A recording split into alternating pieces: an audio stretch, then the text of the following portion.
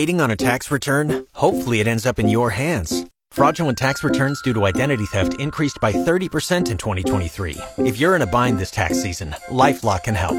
Our U.S.-based restoration specialists are experts dedicated to helping solve your identity theft issues. And all LifeLock plans are backed by the $1 Million Protection Package. So we'll reimburse you up to the limits of your plan if you lose money due to identity theft. Help protect your information this tax season with LifeLock. Save up to 25% your first year at LifeLock.com/aware.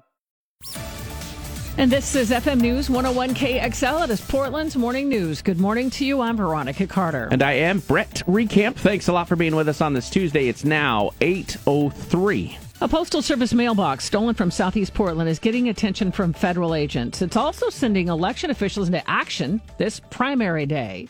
KXL's John Eric Smith has more. The mailbox was stolen on May 4th from Southeast Reed College Place and Woodstock Boulevard. The county was alerted to the missing box yesterday after a voter who is registered with the county's Track Your Ballot service didn't get notified that their ballot was received a week after they dropped it off. Now, if you dropped off your ballot after 11:35 in the morning on May 4th, you're urged to contact Multnomah County Elections as soon as possible. In order for your vote to count, it must be postmarked by today. John Eric Smith, FM News 101. State election officials say early signs indicate today's turnout for the state primary elections may be among the lowest in the last 60 years.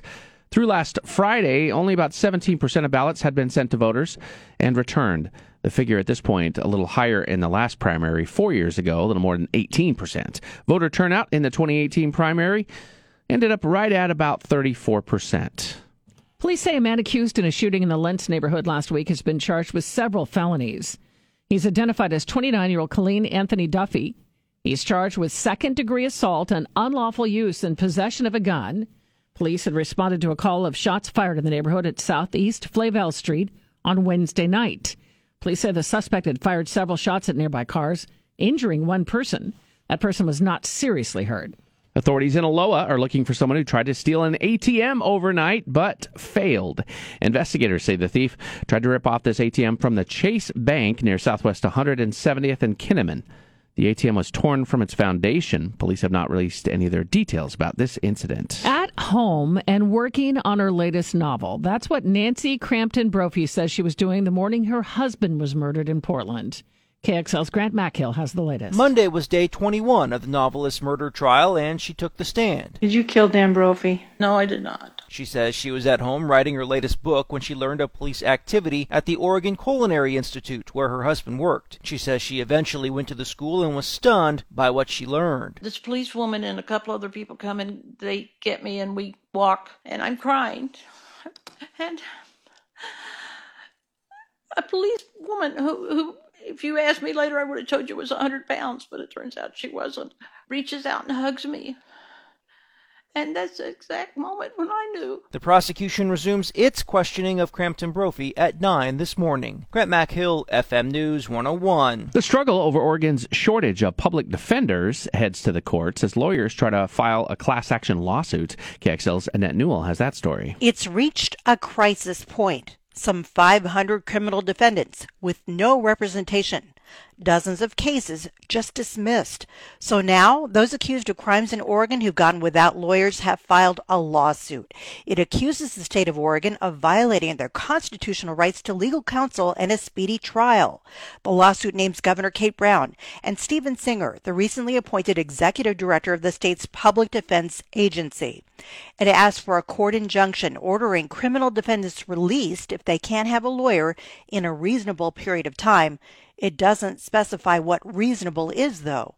Annette Newell, FM News 101. TriMet's hosting a hiring event today at the Courtyard Hotel near the Convention Center. Applicants will be able to do an orientation interview and may even get a conditional job offer. TriMet says the pandemic meant they lost a lot of vehicle operators and they're struggling to return to full service with current staffing levels. Joining us now is KGW's Rod Hill. And Rod, we've been talking about onion rings today, the best place to get them in the Northwest. It's part of my food segment today. Small part, okay. But it started a debate.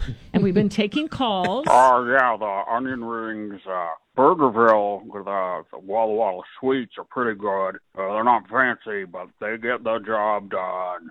All right, so Richard Nixon apparently is alive and well and likes Burgerville. I thought that was Jim Carrey from The Scrooge. Or not The Scrooge, the Grinch. Yeah. That's that voice. Do you have any go-to place for onion rings? Are you a fan? I'm going to say the same thing. And here's what's great about Burgerville.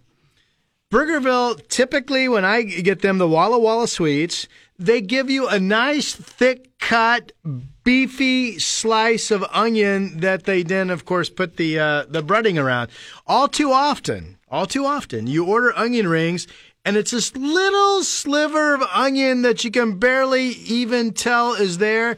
And let me tell you, that is upsetting. They're soggy sometimes, too, and that's gross. Yeah, I that like is them nasty. crisp.